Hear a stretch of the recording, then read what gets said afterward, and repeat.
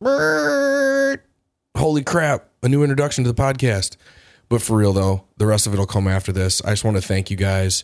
All the 5-star ratings that we're getting on all the podcast apps is awesome, and I appreciate it when I hear people telling me that someone else told them about the podcast. So you guys rock.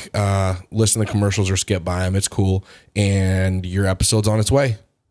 Today's podcast is brought to you by AssaultLimited.com. Even when you aren't saying anything, you're saying something. Let your gear say the right thing for you. That's where Assault Limited comes in. Assault Limited offers tactical versions of things you use every day. The Assault Pen is a great quality, intimidating-looking pen with a pinpoint tip used for self-defense or to break glass.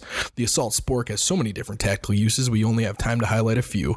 It's a spoon, a fork, a wrench, a carabiner, and a bottle opener. The possibilities are endless. The Assault Pencils and the Assault Straws, well, they both look pretty badass, and they both tell political correctness to take a long jump off a short bridge. When you need things and you want them to be the best quality while issuing a statement to anyone else who sees, look at AssaultLimited.com. Also sponsoring today's podcast is Urban Savage, URBNSVG.com. The best quality apparel available. American-made t-shirts and sweatshirts that fit great with the quality that will outlast the creepy battery bunny. The Date Night Tee, which is the badasses version of the subtle embroidered logo t-shirt that so many of us grew up with. And the hats are 100% American made, not just embroidered here like so many others. Ooh, and those sweatshirts are so damn comfy. The next time you're thinking about scoring a new piece of gear, remember to check out URBNSVG.com. Last but not least, today's podcast is brought to you by A3 Body Protectant. A3 was designed when Martin noticed that Hawaiian surfers who spend their entire lives in the sun had radiant, healthy skin. After plenty of awkward questions about how seriously they take their skin care, he learned the secrets. Hawaii's best secret is now available at A3Quip.com. That's A3EQUIP.com. A3 is a truly natural cream that can be used as a skin lotion, a lip balm, a hair conditioner, honestly, anywhere you want to keep moist and healthy. Get yours today at A3EQUIP.com. Proceed with caution. All doctors to the ER. Do these guys have any idea what they are talking about? Get squared away. Spiritual. Get squared away. Emotional. Get squared away. Mental. Get squared away. Physical. The podcast that'll help you get squared away. We need to evolve this perception versus reality topic because we are at an hour and we mentioned it once. We can just take this and keep digging into this, and then we'll just, as the time fits, we'll just slowly evolve into the next topic, and then we'll just cut this into 2 parts. But yes, let's dig into this. Yeah, it's and this ties into I was doing an operation not that long ago, and I was asked the question is why do you have some of these guys that are I'm 51 years old running a crew that basically we need to run an operation. Once you have the the guys that just came out or just trained in it, and basically it's because the guys that have experience in that reality. So in this case, it's the theater of combat, right? When you have a lot of that experience in that theater, you're able to make 100% of your decisions based on reality because there's a risk factor. And unfortunately, in combat, the risk is you're dead or alive. There's no you're 70% dead. No, it's either you're going to get, shot to death or you're going to survive. So there's no tolerance. There's no gap for, perception. You can't just perceive a situation. And the same thing with, on the medical side is I was just talking about is there is a certain way that I have to administer an IV so that I can basically get the flow. I need to have the most efficient flow of blood either going out or I need to have efficient fluids going in. So you just can't say, well, I'm going to go to college and they're going to tell me, well, I'm going to go to medical school, and they tell me, well, you just stick the needle in like this, step 1, and step 2, then you tape it down and you walk away. It doesn't work that way. There's a why component, the reality why component to why you do everything. So, do you understand, or am I? Yeah, I'm yeah, way I off understand. base.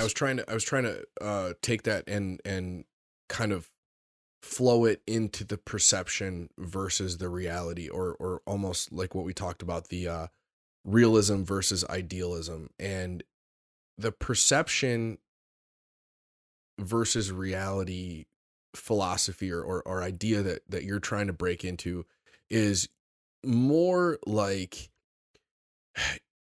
you can perceive your current situation, or you can truly understand your current reality. And if you perceive your situation as something that is not what your current reality is, you are damaging your ability to improve your situation. Because if you are if you are in a horrible marriage and you are hating your job and you have 2 kids that have been raised like shit and have become assholes, and it's you and your wife's fault, you can perceive yourself as being happy, but 5 years from now, you are still going to be in that same fucked up situation, or it will be worse. Mm-hmm. Versus if you come to grips with your reality, you can start to break that situation down into its individual issues, and you can come up with a plan of attack to improve those individual issues. So you can say, I am in a horrible marriage. Why am I in a horrible marriage? I don't connect with my wife anymore. Why don't I connect with my wife anymore? Well, I don't remember the last time we did something together. I don't even think she really likes me. Why doesn't she like me? Well, I'm kind of a fucking grumpy prick. Well, she's kind of a fucking bitch too. Well, wait, why is she a bitch? Well, she's probably a bitch because she works a full-time job and takes care of the entire fucking family household. Well, I come home and drink a 30 rack of fucking Busch Light. So maybe I should start drinking less. Maybe I should try to set up some dates. And did we ever actually love each other? Well, yes, I remember we did actually love each other. And she at that point in time, she was actually an awesome human being. Okay, well then I see a goal at the end of this topic, versus the other side of that is, realistically, did we ever actually love each other? You know what? I don't think we ever actually love each other. I got her knocked up after knowing her for 3 fucking months, and then we got married, and I don't even know who she is as an actual human being. Well, then the plan of attack there isn't go back and get back to where you were. The plan of attack there is you need to go and figure out if you even want to fucking be with this person for the rest of your life. But these are all plans of attack that come from being aware of your reality. And if you are only looking at your perception, or you have your blinders on, you're never going to come up with that plan of attack. Yeah. Damn, it's you sound like a 3-page process map. I mean, that's basically what it is. what you're doing. And then, my next point after that, when we first started talking about how we're going to evolve this idea of perception versus reality, is then we get into the idealism versus realism. And I think that is one of those things where we need to start to look at the spectrum of realism versus idealism. And you can be completely aware of your reality. And I think the example I used earlier, and the example I used when we were talking about this, was a kid that comes from nothing, right? Mm-hmm. He doesn't know that it is possible for him to become anything he wants to become, and he lives in the greatest fucking country in the world. And with enough hard work and enough of the right people in his life, he can become the biggest ball busting motherfucker that you would ever know, that has, the perfect life, give or take, right? I'm going to say perfect life, but nobody has a perfect life. We all have room to improve, but for the sake of argument, let's say perfect life. This kid's got no idea that that's even possible, because as of right now, he is a 14-year-old kid who was born to a mother that didn't want him. His father left. His mother gets ripped up on weekends and 3 nights a week and hangs out with a bunch of fucking losers. And that's where his friend group has come from. He's got a few good friends from school, but he doesn't really like going to school, and she doesn't make him go to school, so he's not really that close with them, right? So you got this kid And this kid could have his reality, but then also, if this kid starts to follow some people like Gary Vee, and he starts to listen to people talk like Tony Robbins, and he starts to hear people like Kevin Hart talk about growing up with nothing and becoming something, and he starts to, all of a sudden, this starts to become an ideal, right? Mm-hmm. And all of a sudden, the idealism starts to grow in his mind like this little watered seed. And he's like, fuck, man, maybe I can get a good job. Well, how do I get a good job? Fuck, I'm going to have to start going to school. I fucking hate school. Well, why do I hate school? Well, I hate school because I'm fucking dumb. Why am I dumb? Because I don't try. Why don't I try? Well, I don't try because nobody believes in me. Well, there's that one fucking English teacher who always tried to help me. Maybe I'll go talk to her. Yeah. All right. I talked to her, and now she's going to help me get on the right track. She's going to hold me accountable, but she's a tough bitch, man. I'm going to have to actually work my ass off. Well, that's what it's going to take. And then this slowly snowballs. So at that point, his idealism is improving his reality. But that doesn't change where he's at now. It just gives him the map to get to where he wants to be. No, I absolutely agree with that. It's just, when we look at perception, if people just sit and stew in perception, I think that's where it evolves into, somebody becoming, neurotic. And those are the people that, it's just everything is negative, and then eventually evolves into what? Anxiety and depression, right? And know how you love the prefrontal cortex. So I've been doing studies. I don't love it. You love it too. Everybody loves it. It's what makes us different from fucking animals. Sorry, go ahead. The study of the prefrontal cortex, which I think you're more well versed than I am, but I have learned that it's like when dealing with people that have anxiety, and correct me if I'm wrong, but this is what I'm getting from a lot of the medical studies I've been looking at.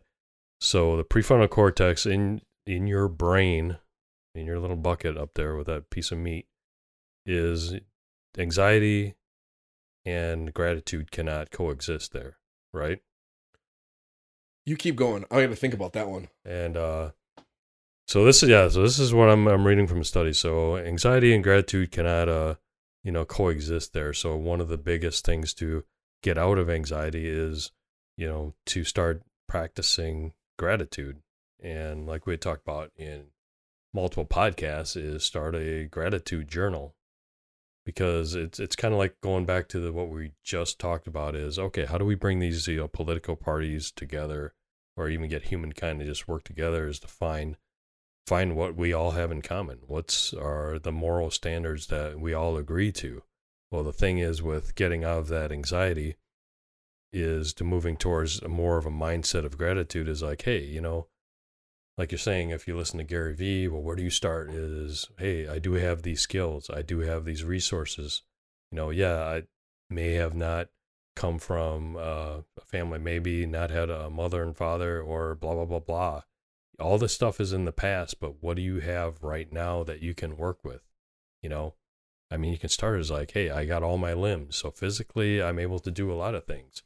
I have a brain that I can learn. I can have resources. I can go to the library. I have people that I can talk to. So, if I need to understand more about this skill or develop it, I can talk to this person.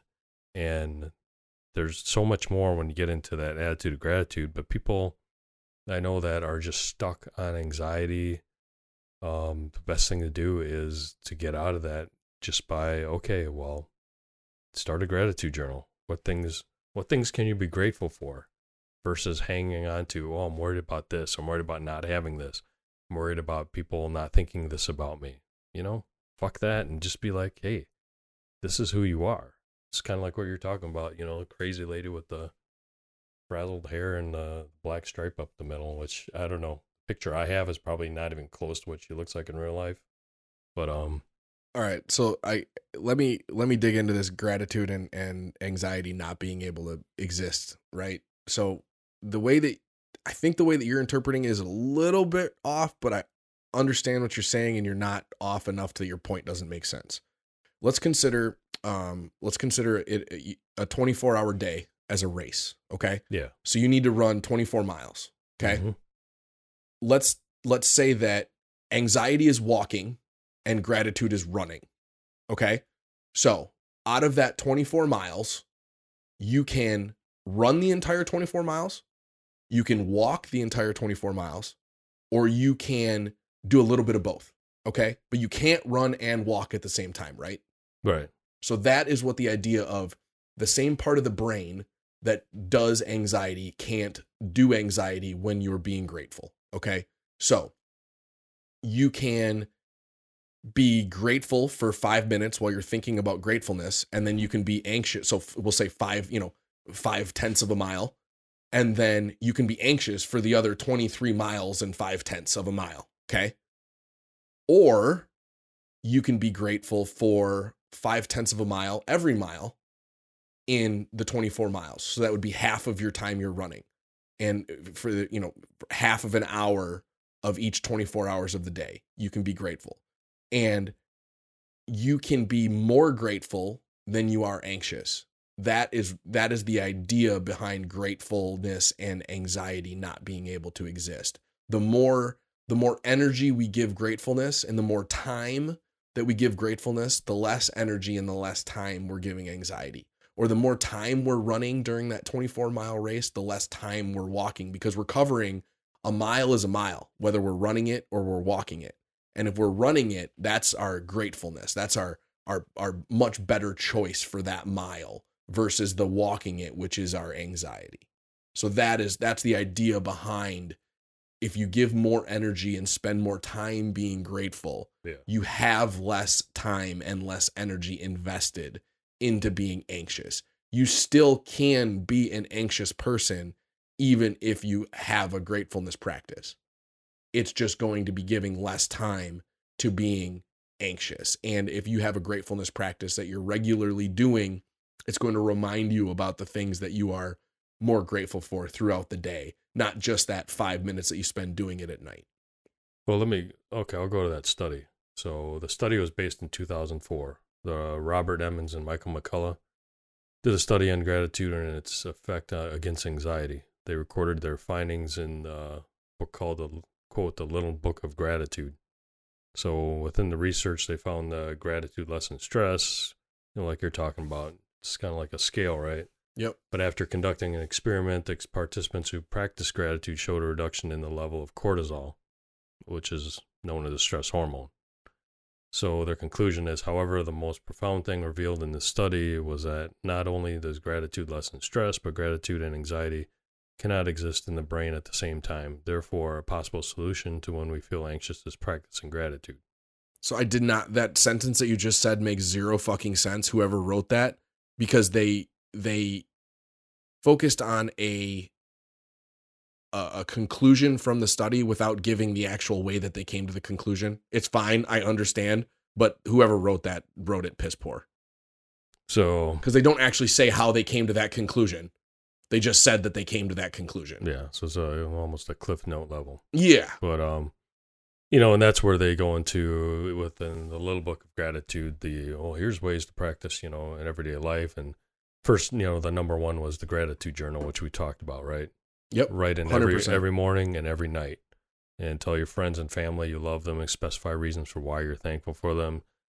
3, start a photo diary of things you're thankful for. Next one is compliment others and grant positive recognition to others.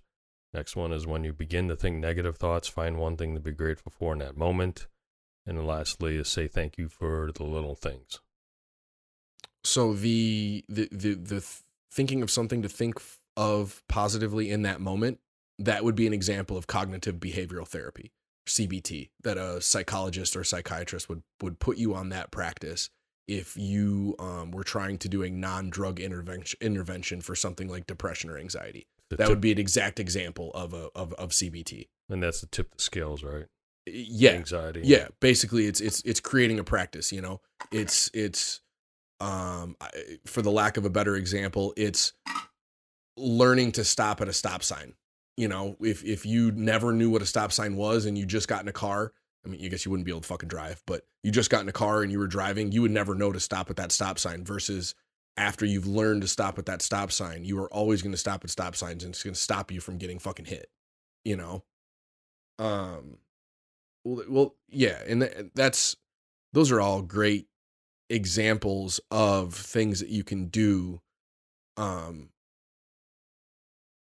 with the gratitude thing, it really is more about the practice. Yeah. Than it is about, I'm just a grateful person, you know? Exactly.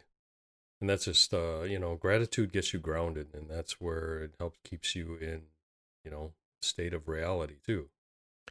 And I think that this is a perfect time to kind of lean this into the learning, because that practice, right? The importance of that gratitude practice is the same reason that the importance of deliberate practice is when it comes to learning things, because that's what this podcast topic was really about, is how to learn things and what learning really is. So I use the example of throwing a baseball. And first off, like you said, with the understanding the why of the phlebotomist, right, is we have to understand what's going on in the background before we can understand how to implement and improve better ways of learning. Yeah, that's a great point. But can we take a small break, because my back teeth are starting to float? Your back teeth are floating? Oh, let's take a pause break. Just drop 10 pounds. All right, we're back. Little pee break. But so what I was saying before Martin started to tell me about his teeth is we have to understand what's happening before we can start to improve it. And I used the phlebotomist example that he had, but the way that I broke it down in my notes was throwing a baseball. Because this is really easy for you. Most people, some people are completely ambidextrous. Can you throw a baseball with your left hand? Unfortunately, yes. You can? Yes, I'm ambidextrous. Oh my God, you animal. I can't, I look my like kid thinks that's the most amazing thing. It is. I look like a fucking absolute dork trying to throw with my left hand. And I do it once in a while just to remind myself. But I really like the example of throwing a baseball, because you can line up and you can throw a baseball with your right hand and it feels completely natural. Yeah. And then you can line up and try to throw a baseball with your left hand and nothing works right. Really? So nothing works. Even right. if you mentally step yourself through that, you have to reverse. What you're doing. No, what you're doing. My body has not myelinated those fucking signals, those circuits yet. So, what's going on in the brain when we decide that we're going to throw a ball? Right. First, the prefrontal cortex makes the decision and starts to plan the action and sets the goals for the task. Then the motor cortex, located behind the brain's frontal lobe, starts to control the involuntary movements. It receives the signals from the prefrontal cortex that says, hey, we're going to throw this ball, and it starts to plan the sequence of the muscle contractions needed. So it starts to plan how it's going to do it. And then the visual processing comes from the visual cortex, and it starts to think about the ball's weight, the location, the distance, the target that we're trying to throw at, and it all comes from the eyes. And then the spatial awareness comes from the parietal lobe. That helps with the hand-eye coordination, and it starts to integrate the visual information and understand the spatial relationships, and it relays all that information to the motor cortex so that the motor cortex can start to do its job. And our body's proprioception, the ability to sense its position and movement in space. So a really good way to understand what proprioception is stand up on one foot and lean down and touch your toe. You can do that. Now stand up on one foot, close your eyes, and try to lean down and touch your toe. It's completely different. So that is your proprioception. Without your visual cortex and the way that it sorts of senses your movement in space, you lose a ton of your coordination and a ton of your balance. And then at this point, the motor cortex starts to send signals to the relevant muscle groups involved in throwing motion. The muscles include the shoulder, the shoulder, deltoid, arm, all the muscles that have to do with it. And then the cerebellum, located at the base of the brain, starts to coordinate timing and smoothness of movements. It fine-tunes the muscle activity, ensuring for the motion is well-timed and accurate.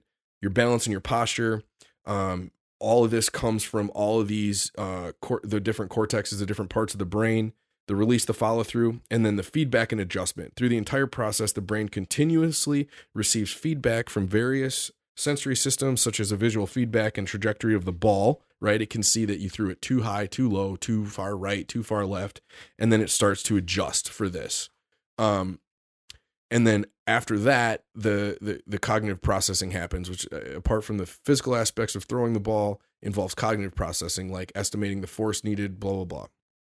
So this is that in the brain, that is what happens when you decide you're going to throw a ball. Now you say, Paul, why the fuck do I give a shit what happens about when I want to throw a ball? Because if we start to break down those individual systems, just like in my example earlier, I think it was on this episode, right? This is going to be 2 episodes. So if I start to call back to last episode, don't get fucking mad at me. But just like the example of the dude who is perceiving his reality versus actually realizing his reality, once we understand what's happening, we can start to break these things down and figure out how to improve them. So, first, there's the nerves, right? And the way that nerves function in here is the nerve processing the throwing of the ball, the sensory input, the feelings, the visual cortex process everything. This is all nerves.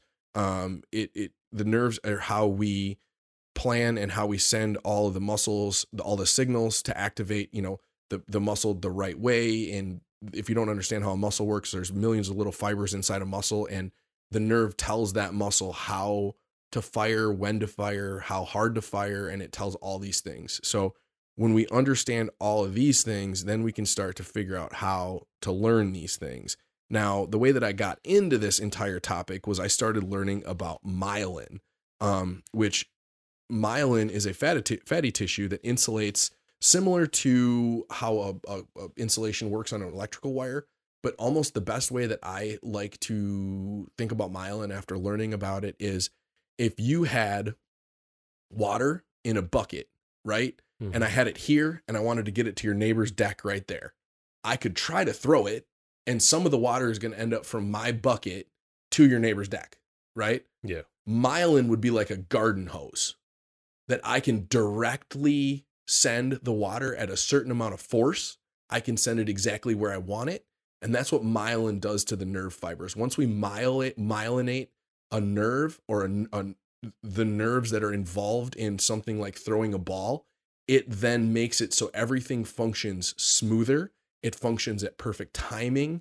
It functions better. And those myelinated circuits, unless you have a disease that demyelinates them, you basically have those circuits at all times. And it's just retraining them to fire properly. If you haven't thrown a ball in 20 years, you're still going to know how to throw a ball with that arm. You're just going to have to relearn how to fire properly and throw correctly, but you're still it's not going to be like me trying to teach my left hand to throw a ball. Yeah. Right. But so in this process, you could teach yourself your left hand to throw a ball. Correct? Yes, exactly. So this is where we get now here. Once we have learned how this functionally works, then we can start to think about how we are going to teach ourselves. So if I wanted to teach myself to throw a ball with the left hand, right? Then we start to get into the steps of learning. And the steps of learning is going to be, for a complex movement like this, is going to be the initial attempt. At the beginning, when you first attempt to throw a ball, your brain's prefrontal cortex initiates the decision to perform the action. It sends the signals to the motor cortex, but the signals are really weak and they're not myelinated. They're not developed. So I'm going to throw that ball. I'm just not going to throw it anywhere near as well as I can throw it with my right arm, which all of those circuits are built and all those circuits are myelinated. So then we need to practice, and that's where the motor skill practice comes in. With repeated practice, the brain starts forming and reinforcing specific neural pathways. With the throwing motion, these pathways consist of synapses, which are the connection between neurons that carry the electrical signals responding to the coordinating muscle movements. We're going to practice that. We're going to build stronger connections. So we're not just going to build new connections. Once we build those new connections, we're going to strengthen those connections. This is kind of like, if you think of that garden hose example, we started with like a really loosey-goosey kind of shitty noodle, right? And we're going to build up the strength of that garden hose. We're going to make that garden hose longer. We're going to give better control to the end of that garden hose so that we can get the water from here to right where we want it. And that's where the myelin comes in. And once we've myelinated those circuits, then they are going to be there forever. The same thing works whether it's learning a motor skill or it's learning something like a language.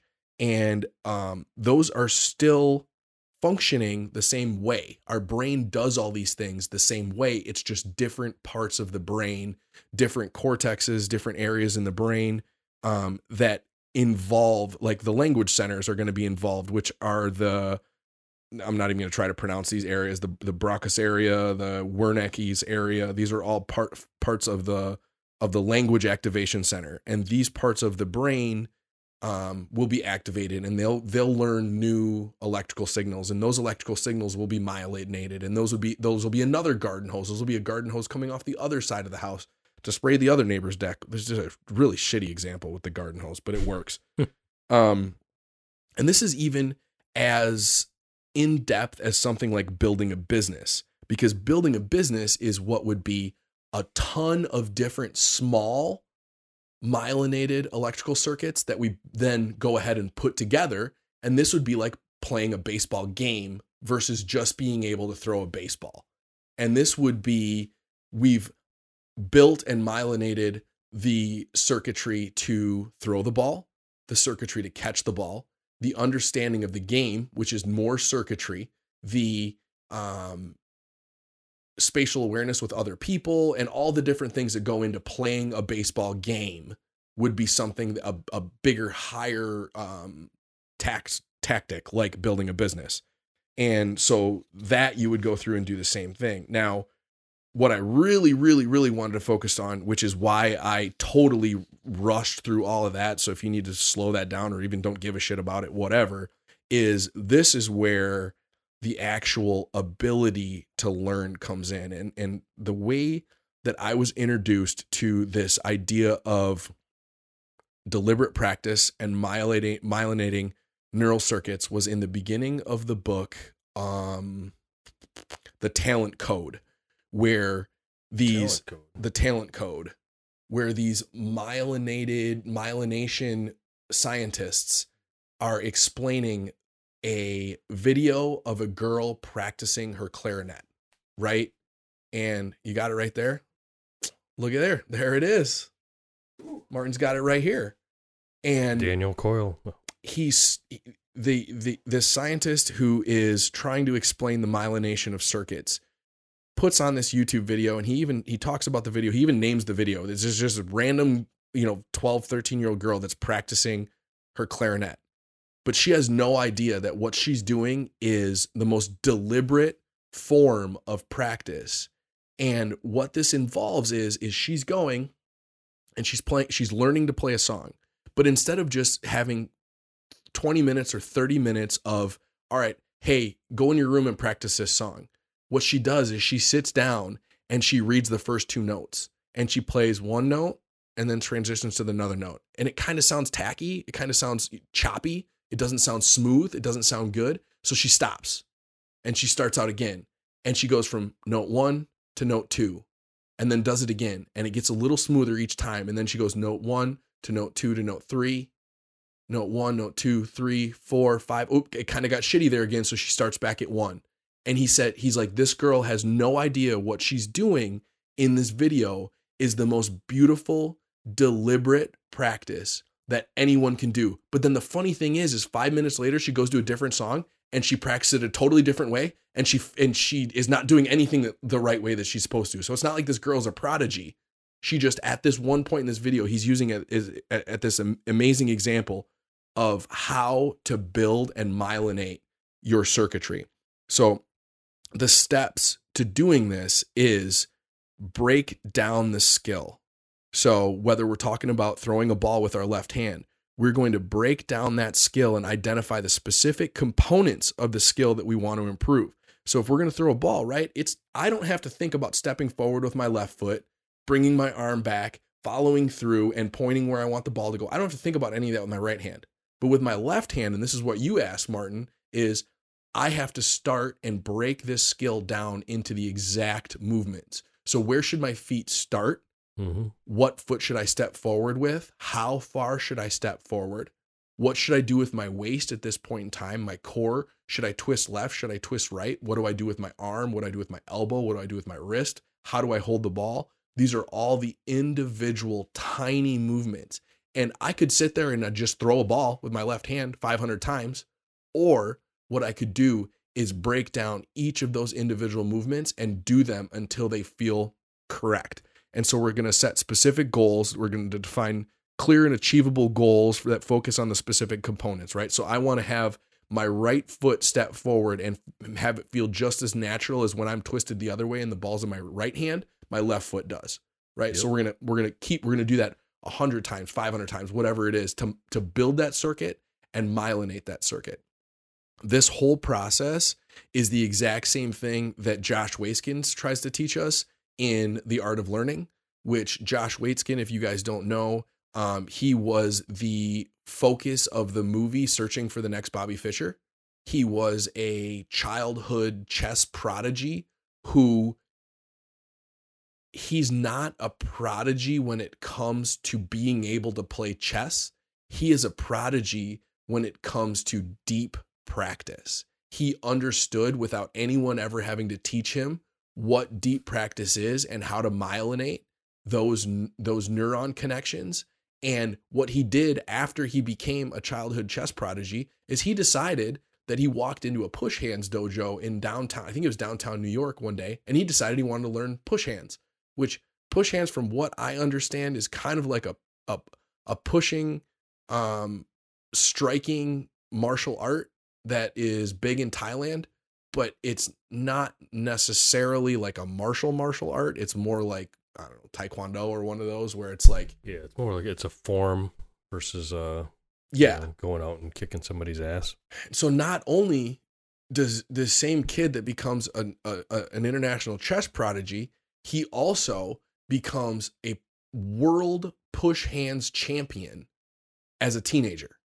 So this right here, these aren't things where you're like, oh, of course the chess kid also invented this app, right? These are two totally different things, but what do they have in common? They have in common the myelination of these circuits. They have in common this deliberate practice. So we're going to break down the skill, we're going to set specific goals, and then we're going to get feedback, and we're going to self-assess. So we're going to get feedback from experts, we're going to get feedback from coaches, but we're also going to and this doesn't really work in the throwing a ball situation, but the self-assessment works in the throwing a ball situation. Did that movement feel natural when I stepped forward? Did my shoulder snap back properly when I went to throw? Did I follow through? What did my follow through look like? And we're going to self-assess.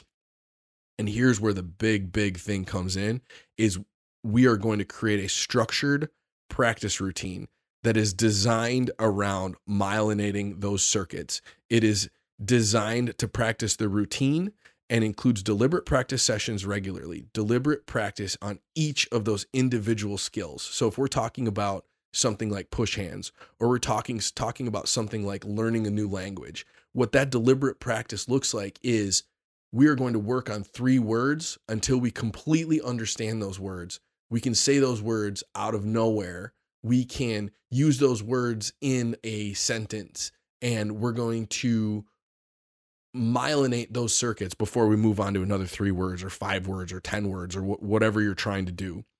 You're going to challenge yourself, which means pushing beyond your limits. You're not just going to learn the 3 easiest words every week. You're going to learn harder words. You're going to then go back and practice the 3 words from last week and the 3 words from the week before, and you are going to be consistent. Now, what does that consistency mean? If it's throwing a ball, we're going to do it, every day for 20 minutes when we leave the house, or not even 20. We're going to do it every day for 5 minutes before we leave the house in the morning to go to work. And we're going to consistently do it over and over and over and over, because myelination is not like you go buy a garden hose. Myelination is you are building that garden hose layer by layer by layer, and those layers are all saran wrap thin, and you need to put another layer on it, and then put another layer on it, and put another layer on it, and put another layer on it, until all of a sudden we have hundreds of thousands of layers of saran wrap that are that garden hose. They are that nerve fiber, that neural connection that means that you throw the ball just as good with your left hand as your right hand, or it means you can walk into an Italian restaurant and speak fluent Italian with the waiter, or it means that you can build that business that you've wanted to build. It does not matter. Whatever the thing is that you want to learn, this same step-by-step instruction manual can be used for anything. Tap out. I think I got it all out in 20 minutes. Ooh. Wow. Now my jaw's tired. How's your jaw? Jeez. Yeah, a little tired. So that, and the reason I wanted to get that out is because people do not understand that when you are trying to do something, it doesn't matter how big the task is. The big task is just made up of little things. And you have to focus on the little things to get the task done. It's like, have you ever buffed a car? Right? Yep. So, what makes a car look not perfect? Minor imperfections. Hundreds and hundreds and hundreds of minor imperfections. How do you do that? You focus on each imperfection and you get each little spot off. It doesn't matter if it's a fucking full car, you're still focused on each minor imperfection. Or it doesn't matter if it's playing a baseball game versus learning to throw a ball. It's still all minor tasks. So when you were learning a sport, remember when you were a kid and they were like, we're going back to the basics. Yep. Every fucking practice should have had 20 minutes of back to the basics. It's the same thing that we heard about with the guy talking about Kobe Bryant, right? You remember when I talked about, I don't even remember what book that's from, but he was going to meet Kobe at 4 a.m. for a practice, and Kobe was already worked up and he looked like a high school practice. And he's like, man, why are you the best basketball player in the business right now? Why the hell are you, working on all your little basic shit? And he's like, why do you think I am the best basketball player in the business right now? Because I work on my basic shit.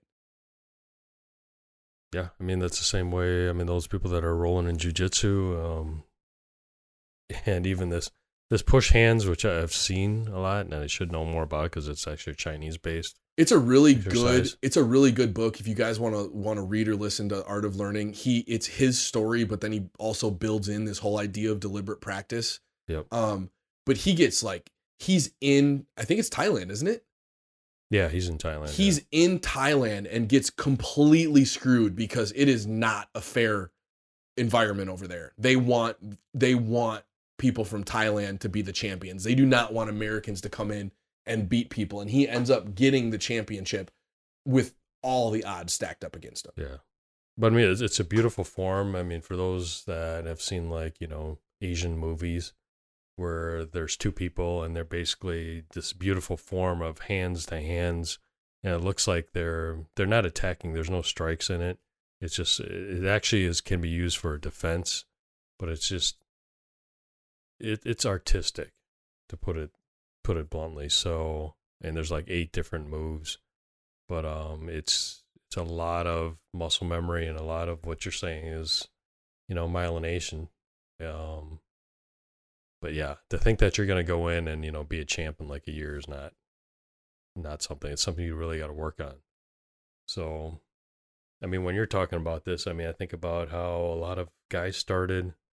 Gosh, when I was little, basketball was the big thing because Michael Jordan was the big thing in my era. Oh yeah. And the huge lesson I learned that coaches told you is you have to know how to do a layup, a left-handed layup, because all the kids, first thing they would do, most of the kids are right-handed. Yep. And they just want to do right-handed layups. So you're on a break, boom, what do? You're on the left side. They try to work their way to the right side. Well, it doesn't work because the defense will rotate that way. So it just took kids to stand there after school, after practice, to all of a sudden just do, you got to do 10 to the right, 10 to the left.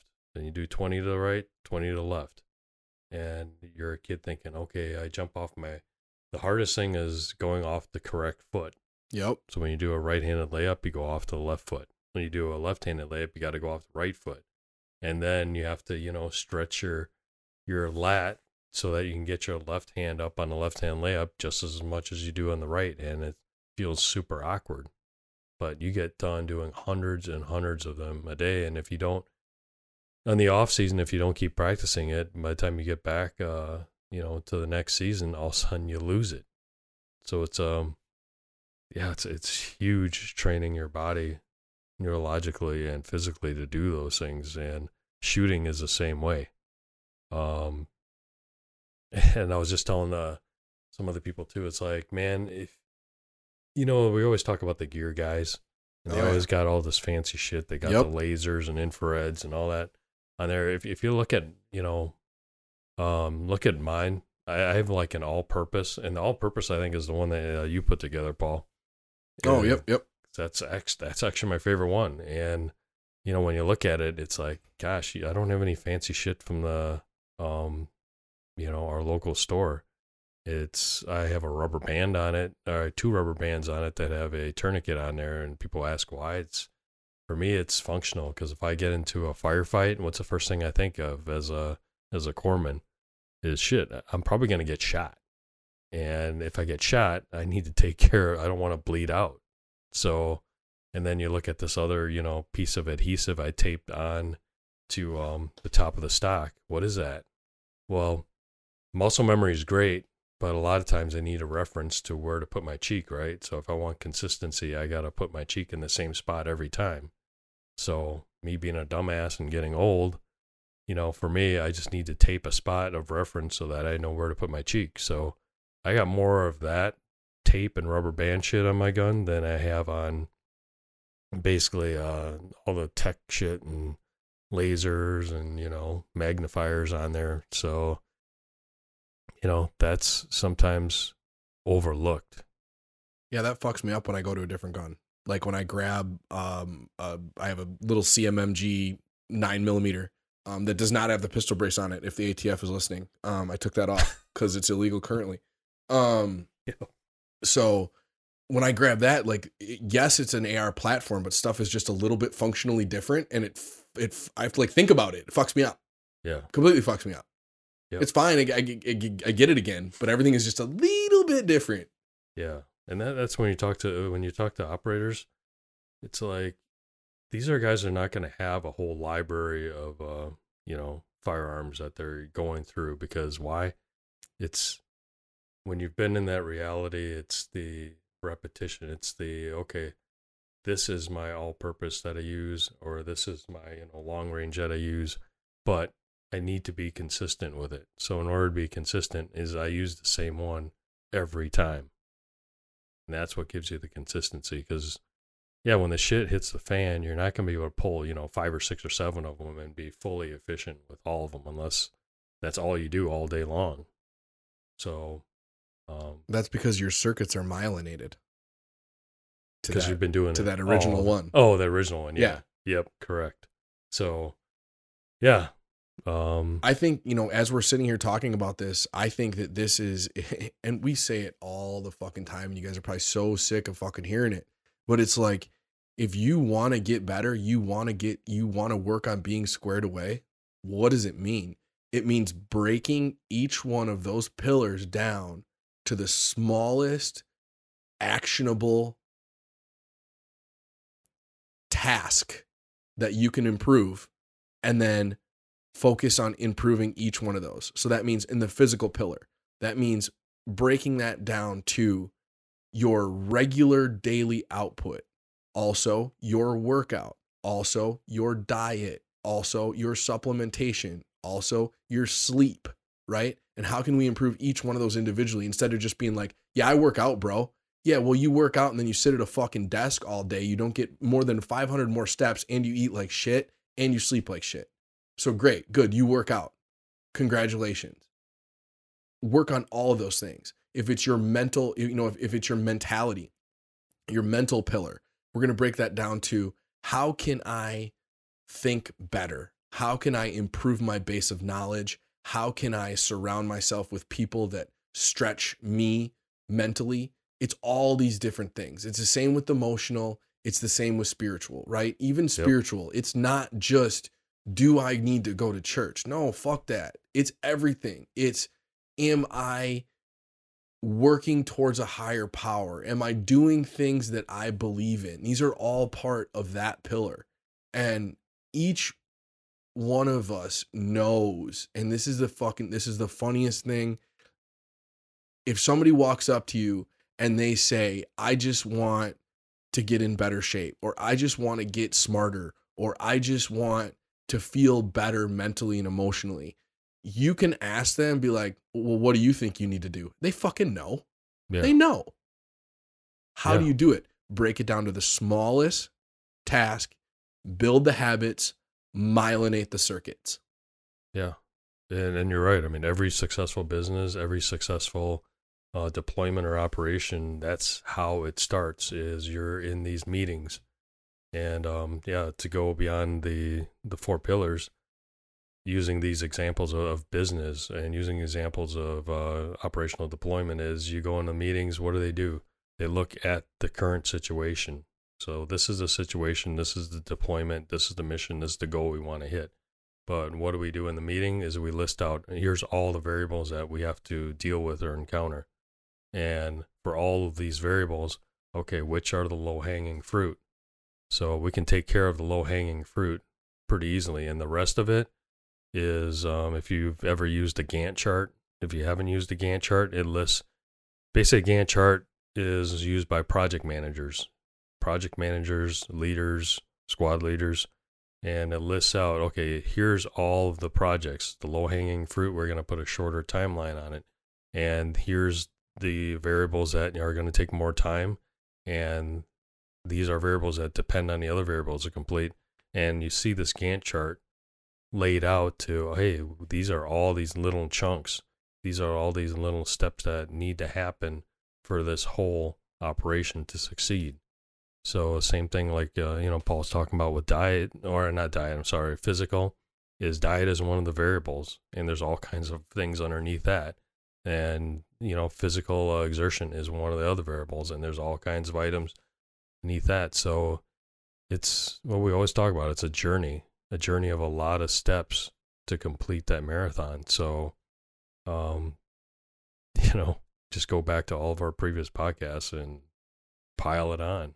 It's how you learn. It's how you do what our new term is myelination. Myelinate your tribe. That doesn't even fucking work, but I had to try it. You had to throw the tribe in there? I had to try it. I think we got the gist of learning. The biggest thing is, guys, is think of your life, or think of your task that you're trying to learn, think of your business you're trying to build, whatever we're talking about when we start to think of it like a big thing that's built up of a lot of little things. And if you don't focus on those little things and you just slap those little things together to try to build the big thing's going to be a piece of shit. Yeah. Focus on the little. Focus on laying each brick perfectly. Focus on learning each individual task excellently. Focus on your marketing. Break that down into the smallest aspect if you're trying to build a business. You're focusing on the product. Break that down to the smallest individual part of the product that you can improve. You focus on your accounting for your business. Break that down into each of the different accounting umbrellas and how can you improve each one individually. It's all one big thing made up of a lot of little things. And if we don't focus on the little things and we only focus on the big things, then we're just making a lot of really shitty big stuff. Yeah.